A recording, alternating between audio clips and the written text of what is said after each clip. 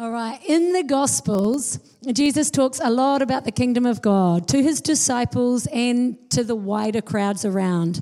And sometimes he just speaks plainly. Other times he speaks in parables, and he uses those to help unpack the nature of the kingdom. Some of the parables he gives us the interpretation for, which is really helpful. Thank you, Lord. That's nice and clear. Sometimes he doesn't give us the interpretation. And today we're looking at a parable where he doesn't give us the interpretation. So we need to try and find out what is it he's saying. And one of the things I love about the parables is that because they get stuck in your head and they get stuck in your heart as you wrestle with them and you try and peel back the layers and find what's really at the heart and at the center. It's a search. I'm one of those people who goes on a mad rampage when I can't find something. Like if I put 2 socks in the washing machine, I get 2 socks out, I hang 2 socks up, and then when I go to put them away, there's 1 sock. Like that will send me completely over the edge, completely berserk. I'll be searching the house, I'll be turning everything upside down, going on a mad rampage, ransacking the drawers because it's the mystery of it. The sock was there and now it's gone. Sam couldn't care less about the socks. He often just wears a short sock and a long sock. Like, what has he got on today? If it's a pair, it'll be a miracle, that's for sure, because he doesn't even really do pairs. But I will literally turn the house upside down till I find the sock. Sadly, it's an inherited trait, so my children probably will have exactly the same. My mum is all kinds of crazy when she loses something. And when I turned up at her house this week, she was on a mad rampage looking for a pin cushion. Dad was involved, they're looking under everything, behind everything. Then I got involved, it just went on and on. And, if I've lost it for long enough and I'm really feeling annoyed, I will simply ring Mum and tell her I've lost it, and then I can just sit back, just like watch her go. And she'll just, she'll burrow around. Eventually she will track down that sock. And I think that's what's so exciting about the parables, because it is a search. For those of us who love a mystery, it is a mystery. You got to find it. You got to search it out. You got to look behind things. You got to turn things upside down. And so for those of you who haven't delved into the parables, I want to encourage you to do so because there's just so much in them. Bruxy Cavey says this: part of the process of a parable is that it ignites a conversation that is healthy for your spiritual development. So the parable that we're looking at today is all about the kingdom of God. In the Bible, Paul uses 3 primary images to teach the early church and us about the kingdom of God. And the images that he uses are citizens, soldiers, and ambassadors. They're really strong images, but there's a gentleness about the way he uses them. And Bruxy Cavey puts it like this. You can see it up on the slide. As citizens of the kingdom, we contribute. We're active members forming the culture, not sitting back passively, but we want to be involved to give joyfully and willfully time, money, and energy into kingdom activities. As soldiers of the kingdom, we advance. We fight not against people, but against the kingdom of darkness, and we advance forward, taking territory not through force, but through reconciliation. Just so beautiful. And then as ambassadors of the kingdom, we represent the policies of the king and our kingdom to a foreign nature. We come on behalf of the kingdom of God. God's kingdom could be seen as a really aggressive image with this militaristic language. But then Jesus comes and he tells a parable, and he tells us that the kingdom of God is not aggressive. It is slow and quiet and gentle. So we're looking today at the parable of the mustard seed. If you've got your Bibles, turn to Mark 4, verse 30 to 32. Jesus says this: "What shall we say the kingdom of God is like, or what parable shall we use to describe it? It is like a mustard seed, which is the smallest seed you plant in the ground. Yet when planted, it grows and becomes the largest of all garden plants, with such big branches that the birds of the air can perch in its shade." As I've researched about the mustard seed over the years, I've been inspired by the findings of Bruxy Cavey. If you haven't heard of him, go and Google him, listen to some of his talks. Shane Claiborne, who wrote Irresistible Revolution, and also Susie Silk. So I'm going to be drawing from those three as I continue. We may not be very familiar with mustard. When I think of mustard, I think of American hot dogs. Who loves those? Yes, Luke does. And I think of Colonel Mustard in the library with the candlestick, Cluedo. But I think what we need to remember is that first century Jews would have been very familiar with mustard because it would have been growing in the wild all around them. They would have known mustard really well, and so they would have grasped the symbolism. What's amazing is that we can learn so much about the kingdom of God by looking at mustard. So the first thing is mustard is small but strong. Mustard seeds are tiny, but they're hugely powerful. They're only 1 millimeter in diameter, but when they're planted and they grow, they're actually strong enough to cover mountainsides, to smother trees, and crack the concrete. Mustard was known to grow like a wild bush, and it was just notorious for invading gardens and taking over till all that was left was mustard. The Jews highly valued order, and so in some places it was actually illegal to plant mustard because it was known to just take over and kill all the other plants. So let that sink in for just a minute. Here Jesus likens the kingdom of God to an illegal weed. It's something subversive, but once it's planted, different weed, but different weed, people. Who went there? Oh my goodness. Man, I didn't. I must be pure as the driven snow, eh? I didn't even go there. But he does. He likens it to an illegal weed, and it's subversive, but once it's planted, massive growth is inevitable. We often look down on small things. We get frustrated over things that take time. I know I do. We are bombarded with the lie that bigger is always better and faster is better. We love supersizing things. You know, my husband gets extremely excited about an oversized meal. I know most of you do. You know, we love that. We love instant gratification. But Jesus reminds us, don't despise small things. Don't despise things that take time. Don't underestimate the power of small things. He uses mustard to describe God's kingdom subtly taking over the world. And it starts from small, slow, insignificant beginnings. Think of Jesus' own ministry. It was only 3 short years in one small area of the world. And here we are, 2,000 years later, we're still talking about it. Our lives have been changed. The lives of those all across the world have been changed from such a small time in one small place. The environment that Jesus is teaching about the kingdom of God in is politically charged. He's talking about the kingdom. Israel is under Roman rule, so they're oppressed by the Romans. And they are waiting for a Messiah. They've been praying, seeking God. They're waiting for God to come in great power and great might and just crush their enemies. They can't wait to see them stamped down, but Jesus doesn't say that. He says, the kingdom of God is like a mustard seed, slow, gentle. He says exactly the opposite of what they're hoping. And so God's power comes in gentleness, not in striving, but in gentle, slow, consistent growth. The kingdom that Jesus is ushering in is one of love, hope, joy, and peace. And as followers of Jesus, we are called to usher in that same kingdom in the way that we live and the way that we love.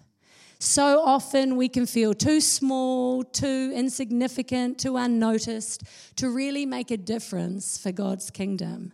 But God has the power to take something tiny and make it huge. He has the power to take something that feels like a random moment and turn it into a pivotal event. It is not about how clever, how smart, how strategic we are. It is all about how awesome the God is that we love and serve. In the Old Testament, there's a passage that I wasn't very familiar with before really looking at the heart of mustard. And it's in Zechariah. The Israelites have been in exile, and they're allowed to return. And so they return and they start rebuilding the temple. But they're feeling discouraged because they're looking at the temple, and some of them are remembering what Solomon's temple used to look like. And they're comparing it. And, you know, comparison steals joy. It just steals our joy. And for the Israelites, they're looking at their work and they're weeping because it just doesn't look as grand as Solomon's temple. But then in Zechariah 4:10, it says, "Do not despise these small beginnings, for the Lord rejoices to see the work begin." And they don't know it yet, but Jesus is going to walk in that temple. God knows what's ahead. The people don't know, so they're discouraged. But he says, don't be discouraged. I'm rejoicing in what you're doing. He's rejoicing because he's seeing the first stone being laid.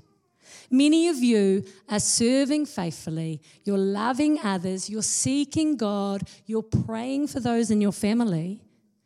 And you're wondering if anything that you're doing is even effective. Is it even making a difference? Well, I'm telling you today that God rejoices in it. He sees the stones being laid. They may be small, it may feel like hard work, it may be slow going, but you're building for God's kingdom, and it is a beautiful thing. I went to a conference once years ago, and the speaker said, I want you to think of someone, a person, an actual human being, who is most like God. And so everyone sort of spent some time doing that. And then we all sort of said who it was, and the overwhelming majority said Mother Teresa. When we got to the heart of it, it was because of the way that she loved. She didn't just love and look after one person. She loved and looked after hundreds, possibly thousands of people. It was on such a huge scale. And we're all in awe of the magnitude of her ministry and the size of her heart. But she started very simply. She started with one person. For her, it all started the first time she took a homeless person home to her house for a meal. That's how it started, with one person. And then day by day, week by week, year by year, one foot in front of the other, seeking God, trusting God in the highs and lows, loving the sick, looking after the poor, year in, year out. And all of a sudden, heaven is breaking into earth. And there's ripples of her ministry are going far and wide. And we are still affected by her ministry today. The ripples are still going. And it started so small and so simply. She calls her road the little road, which I just love. And she says this little road means that you serve God by doing the most common, down-to-earth work as well as you can with everything that you have. The good news today is that we can do that. We can do that. We're called to build the kingdom in our families, in our homes, in our schools, in our workplaces, in our communities, and we can do that. This church community is filled with people who are doing just that, who are loving their neighbours, who are opening their homes and showing hospitality, who are taking those in that are on the outskirts, loving the waifs and the strays. You know, we've got people here that are working with those that society has forgotten. So I just want to encourage you this morning, Bay Vineyard, the little things that you do matter. The little things are right at the heart of the kingdom of God. Do not be discouraged. God can and will do big, beautiful things with your very small offering. When you come to him with humility and you come with surrender and you offer it to him, he will do beautiful things with it. Before we moved to the Hawke's Bay, we were part of a church in Christchurch called Grace Vineyard. And Grace has a trust that is attached. It's called Compassion Trust. Now, when we were there, Compassion Trust were doing awesome things. It was cranking. But I looked back at the history of Compassion Trust, and it started very simply. It started with one couple who wanted to bless the community. And they thought, well, what can we do? Well, why don't we do a meal? And so they thought, okay, they got together a few volunteers, and they put on a community meal. And the very first meal had 33 people, and that's how it started. Fast forward many years, and now Compassion Trust has lots of staff, and they are blessing and loving hundreds and hundreds of people every single year. They run budgeting courses, deliver school lunches, they help feed the homeless, they run community lunches, they run social clubs, support the elderly, support single parents, support widows, and the list goes on and on. In 2019, volunteers spent 237 hours just moving furniture, gardening, and doing odd jobs to help others. It's so inspiring, and it started so small, but it's growing like a mustard seed.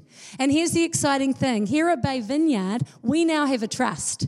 You might have heard Sam talking about it from the front. Manawa ora trust, meaning breath of life. And it's tiny right now. It's a mustard seed. You can barely see it. We have come up against some challenges as we've tried to plan things. But, we're not losing faith. We're not losing hope. We've got a team who have a heart and a vision for the community here in the Bay. And so we would love you to join with us and pray that one day this will grow like mustard, that one day we will be loving and blessing and serving hundreds in the community through this trust. This parable urges us on. I think that's why I love it. It is so encouraging, and I've come back to it time and again because it warns us, don't dismiss what seems unimpressive. Don't dismiss what seems small. None of us are too small. None of us are too unnoticed. None of us are too weak or anxious or scared to be used for God's kingdom. Charles Colson says this, one of the most wonderful things about being a Christian is that I don't ever get up in the morning and wonder if what I do matters. I live every day to the fullest because I can live it through Christ, and I know no matter what I do today, I'm going to do something to advance the kingdom of God. That is what living in Him looks like. So cool. All right, the second thing is mustard grows in secret.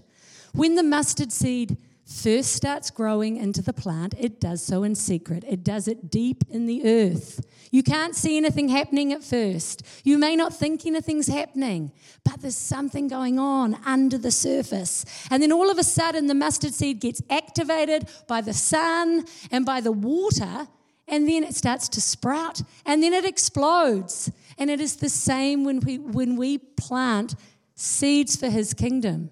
We may not see anything at first. We may think nothing's happening under the surface, but we have to trust that when we plant something and we water it with prayer, it gets activated by the Holy Spirit and something is growing.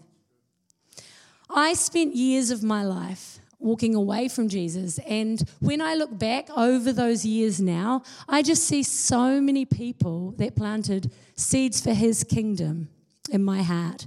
Every time you show love, hospitality, or kindness, you plant a seed for God's kingdom. Every time you put someone else's needs before your own, you plant a seed for God's kingdom. You may not see anything happening. It may be under the surface, but it's growing. Something's happening. Every time you show forgiveness, every time you show grace, every time you show mercy, you plant a seed for God's kingdom.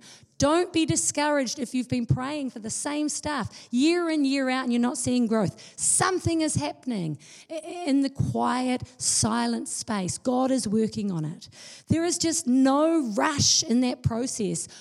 It takes time for a seed to come to fruition. So we just got to give time for the seed to grow. We have to give time for God to do His work. So I was looking back on that time in my life where it didn't feel like much was happening, but God was planting kingdom seeds. And I was reminded of a friend. I had a friend who used to give me prophetic words. Whenever I saw her, she would speak God's truth over me. She would remind me who God created me to be. And in doing that, a silent seed for God's kingdom was planted in my heart. I had a really healing encounter with my arch nemesis from high school. And I hadn't seen her for years. It felt like a very divine appointment. And I was at a very low ebb. And what was amazing was she was the one who ministered grace and forgiveness and love to me. And she directly pointed me to Jesus because she was a Christian. And again, a silent seed for His kingdom was planted in my heart. I had a really awful paranoid episode once when I was high as a kite after smoking drugs at a party, which I don't recommend, okay? Just getting that out there. It wasn't fun. And in that moment, which was just so awful, one of my non-Christian friends, who was a raging atheist, he picked up a guitar and he just started strumming it and singing to me, and he started singing about Jesus. It was the weirdest thing. I didn't even know he knew any songs about Jesus, but he did. And as he sang, I felt all the fear and the darkness just lift over me, like be sucked off me. And then I felt this beautiful, gentle, comforting presence, the presence of God, rest on me. And it wasn't the presence of anger. It was the presence of love. And again, a silent seed was just planted in my heart for God's kingdom. I had a friend who used to remind me every time he saw me that he was praying for me through all the tumultuous years, and I'm living like a complete little hooligan, and he says, I'm praying for you, and he's just speaking love and grace into my life. And again, a silent seed is planted for his kingdom. And then, my mum's probably thinking nothing's happening. She's praying for me day in, day out. And I tell you what happened. One day I just woke up, and where all those seeds had been planted, it was like a massive tree had grown in my heart. And there was just no denying the presence of God in my life. And it was all those seeds that were planted. And I'm so grateful for those who were planting seeds. 1 Corinthians 3:7, I love this verse. It says, neither he who plants nor he who waters is anything, only God who makes things grow. We plant the seeds, the Holy Spirit will activate them. The growth may not be in our timing. It may not look like we're expecting it to look or wanting it to look, but we can trust that God is doing something in the secret place. So don't be discouraged if you're planting seeds and you're not seeing the growth. Plant them, water them with prayer, and trust that the Holy Spirit is growing them. Thank you, Sharon. Thank you for your encouragement. Just like we can plant kingdom seeds in people's heart, God will plant seeds for the kingdom in our heart, but we got to give him space. If we get up in the morning and we open his word, or if we set aside time in the day to just pray, to be in his presence, to hear from him, he will plant those seeds in us. The kingdom advances in us first and then through us. And we see the fruit from it. We see our peace and joy increases. Our character is challenged, but then it becomes refined. We see ourselves being transformed more and more into his glory. And yes, we still make mistakes. We still fall short. But we're growing. That's the main thing. We're growing like a seed. And it's a long process. So much of it goes on in the quiet, secret place underneath the earth. I was lamenting to Marie the other day. Marie's out with the kids right now, but I was saying, I had the most amazing quiet time this morning. Got up early. It was good. It felt great. Had a worship time in the car. Really felt the presence of God, the Holy Spirit resting on me. Felt so grateful. Got home within 5 minutes. I'm being snippy. I'm being rude. I'm being horrible. And I'm having to repent and apologize. And then it's like, oh, Lord, have mercy on me. What is wrong with me? I've just had this beautiful time. And it can be discouraging. But you know what? I trust God's mercy and I trust his process. He is growing stuff in me. He's growing fruit in me, even when I make the mistakes. I'm not ripe yet, but I'm getting riper day by day. We all are. We're getting riper. We're not ready to be picked, but one day we will be ready to be picked. And there's just no shortcuts. Over the years following Jesus, slowly but surely, my life is getting taken over by his kingdom. Greg Boyd said, just as God's kingdom begins as a mustard seed and slowly grows to take over the whole earth, so the kingdom begins as a mustard seed in our own life and gradually grows to take over our entire existence. We become citizens of the kingdom the moment we genuinely surrender our lives. But we experience and manifest the true life of the kingdom as we learn to yield to him on a daily basis. Amen. It's a lifelong journey. More and more as the kingdom of God breaks into my life, I feel Jesus invading my entire existence. And I know you guys are experiencing the same. He gets into one area and then all of a sudden he's jumped over into the next area and then he's taking over the next area.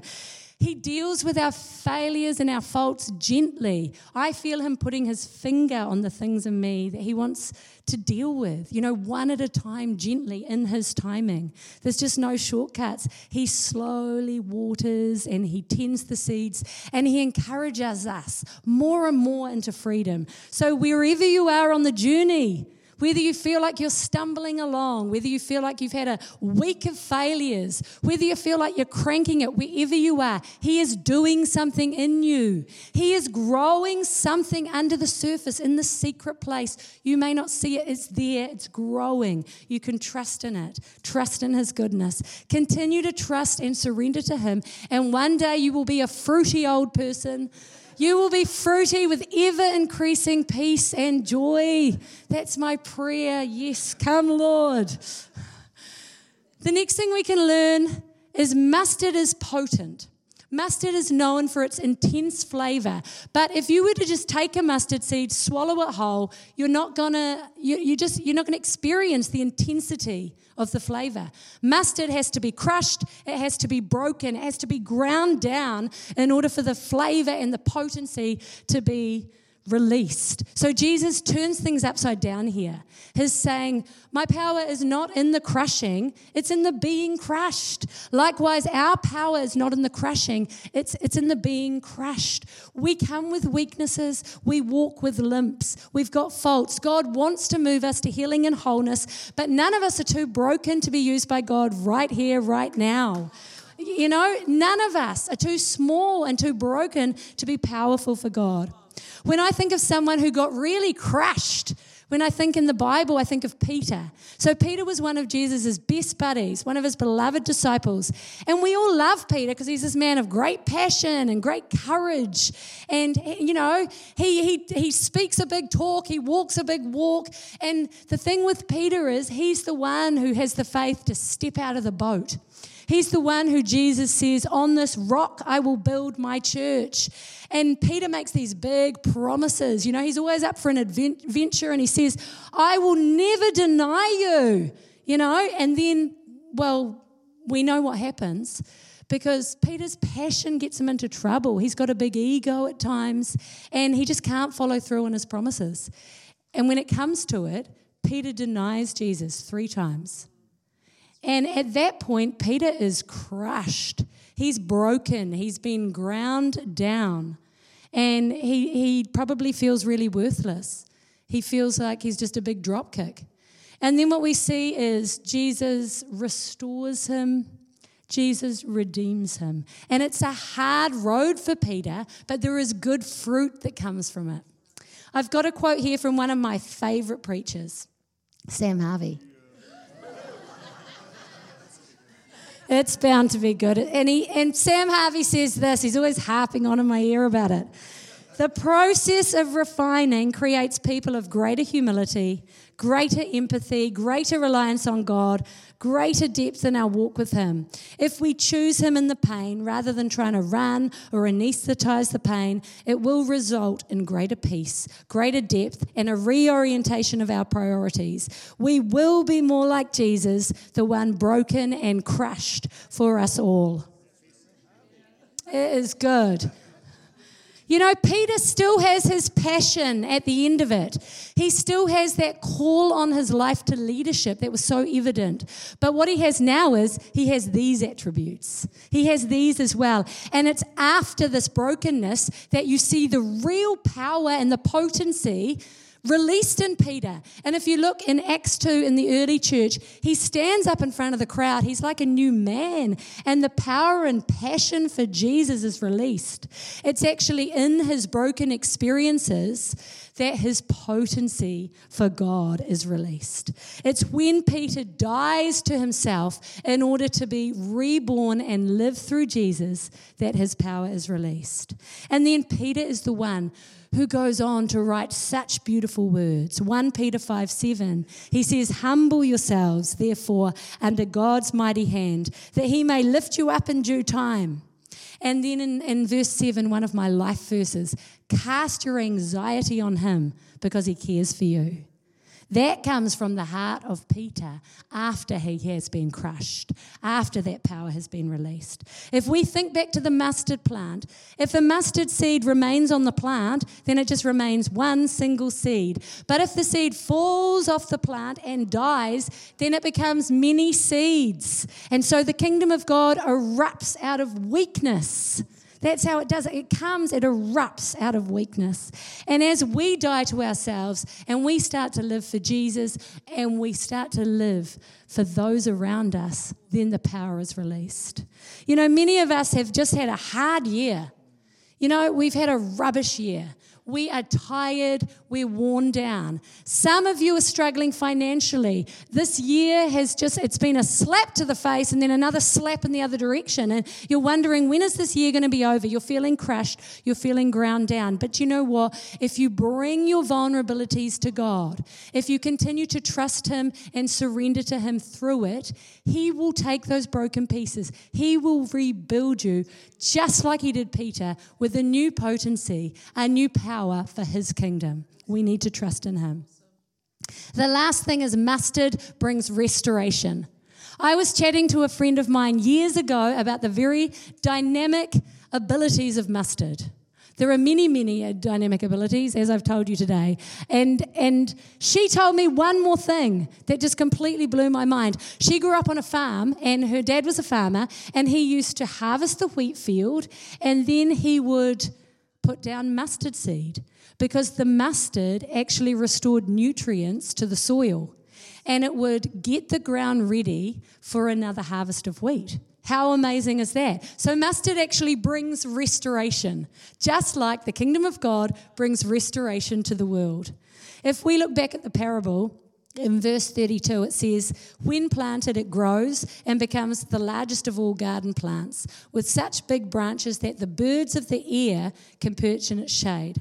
Now, when we think of birds, we think of lovely things. We think of going and looking at birds in those bird watching places or with the binoculars. I think of our tree. We've got a beautiful tree in our back garden and all the tuis come and they perch in the trees. And then the kids are always arguing over the binoculars, but it's lots of fun and we often count the tuis in the trees. But what we have to remember is for first century Jews, birds were bad. And Bruxy Cavey has an amazing talk on this where he actually explains about how the birds are an image of the Gentile nations. They're actually an image of the non-Jewish nations. And in Ezekiel 17, God actually prophesies about how the birds would one day come and rest in the branches of the new kingdom. But the birds had come. The Gentile nations had come. The Romans had come in and invaded. They hadn't come in peace. They had come in anger and might. And so the Israelites who were oppressed were just longing to get rid of the Romans. They wanted to get rid of the birds. They hated the birds. And so it's a really interesting symbol actually because the Romans, as they marched into battle, on the top of their poles, they actually had a symbol of an eagle. But Jesus says the kingdom of God is like a mustard seed that grows so big that it becomes the largest of the plants, and the birds of the air can come and perch in the shade, that the birds can come and actually find a home. The Israelites would have been hoping and expecting that Jesus was going to say, the birds will come and the trees will just whack them away, or the trees will stamp them out, or the trees will like grab them by the feet and just hang them upside down. But that isn't what he said. It's not what he said. He said that the birds are going to come and they're going to rest in the shade. They're going to find a home in the trees. And here is where kingdom culture is so incredibly, radically different from the culture of the world.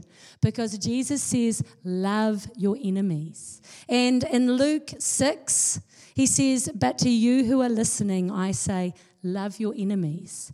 Do good to those who hate you. Bless those who curse you. Pray for those who mistreat you. This is such a difficult teaching.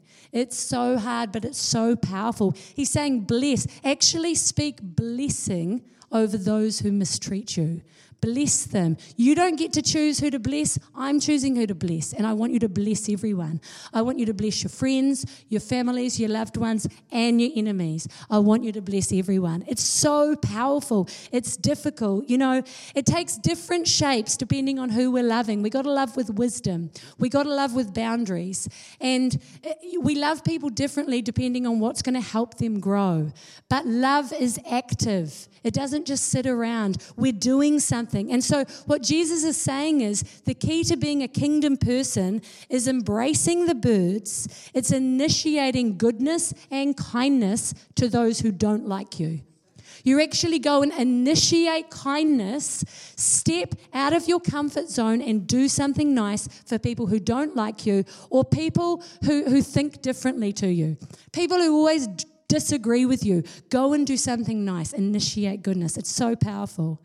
Braxy Cavey says this, the kingdom is for the birds, for those who don't like us and aren't like us. Oh, I just love that. For those who don't like us and aren't like us. So if we want to build the kingdom, we have to make space for those who don't like us and those who aren't like us. We got to make space in our churches, in our communities, and in our lives. It's not just about us growing. It's about us making space for these people, those on the fringes. We are the citizens, the soldiers, and the ambassadors of God's kingdom. But God's kingdom is not a violent attack. Just like the mustard seed, it's a subtle contagion, but it spreads. It spreads one little life at a time. It spreads one little act of love at a time. It spreads one little act of forgiveness at a time. It spreads when we hold out a hand to an enemy. It spreads. When we open our home and have people for a meal, it spreads. When we forgive, when we show grace, it spreads one little life at a time. And we have to believe that it spreads through the world just like mustard spreads through the garden. It spreads. Ah, it's so good. Let's stand to our feet.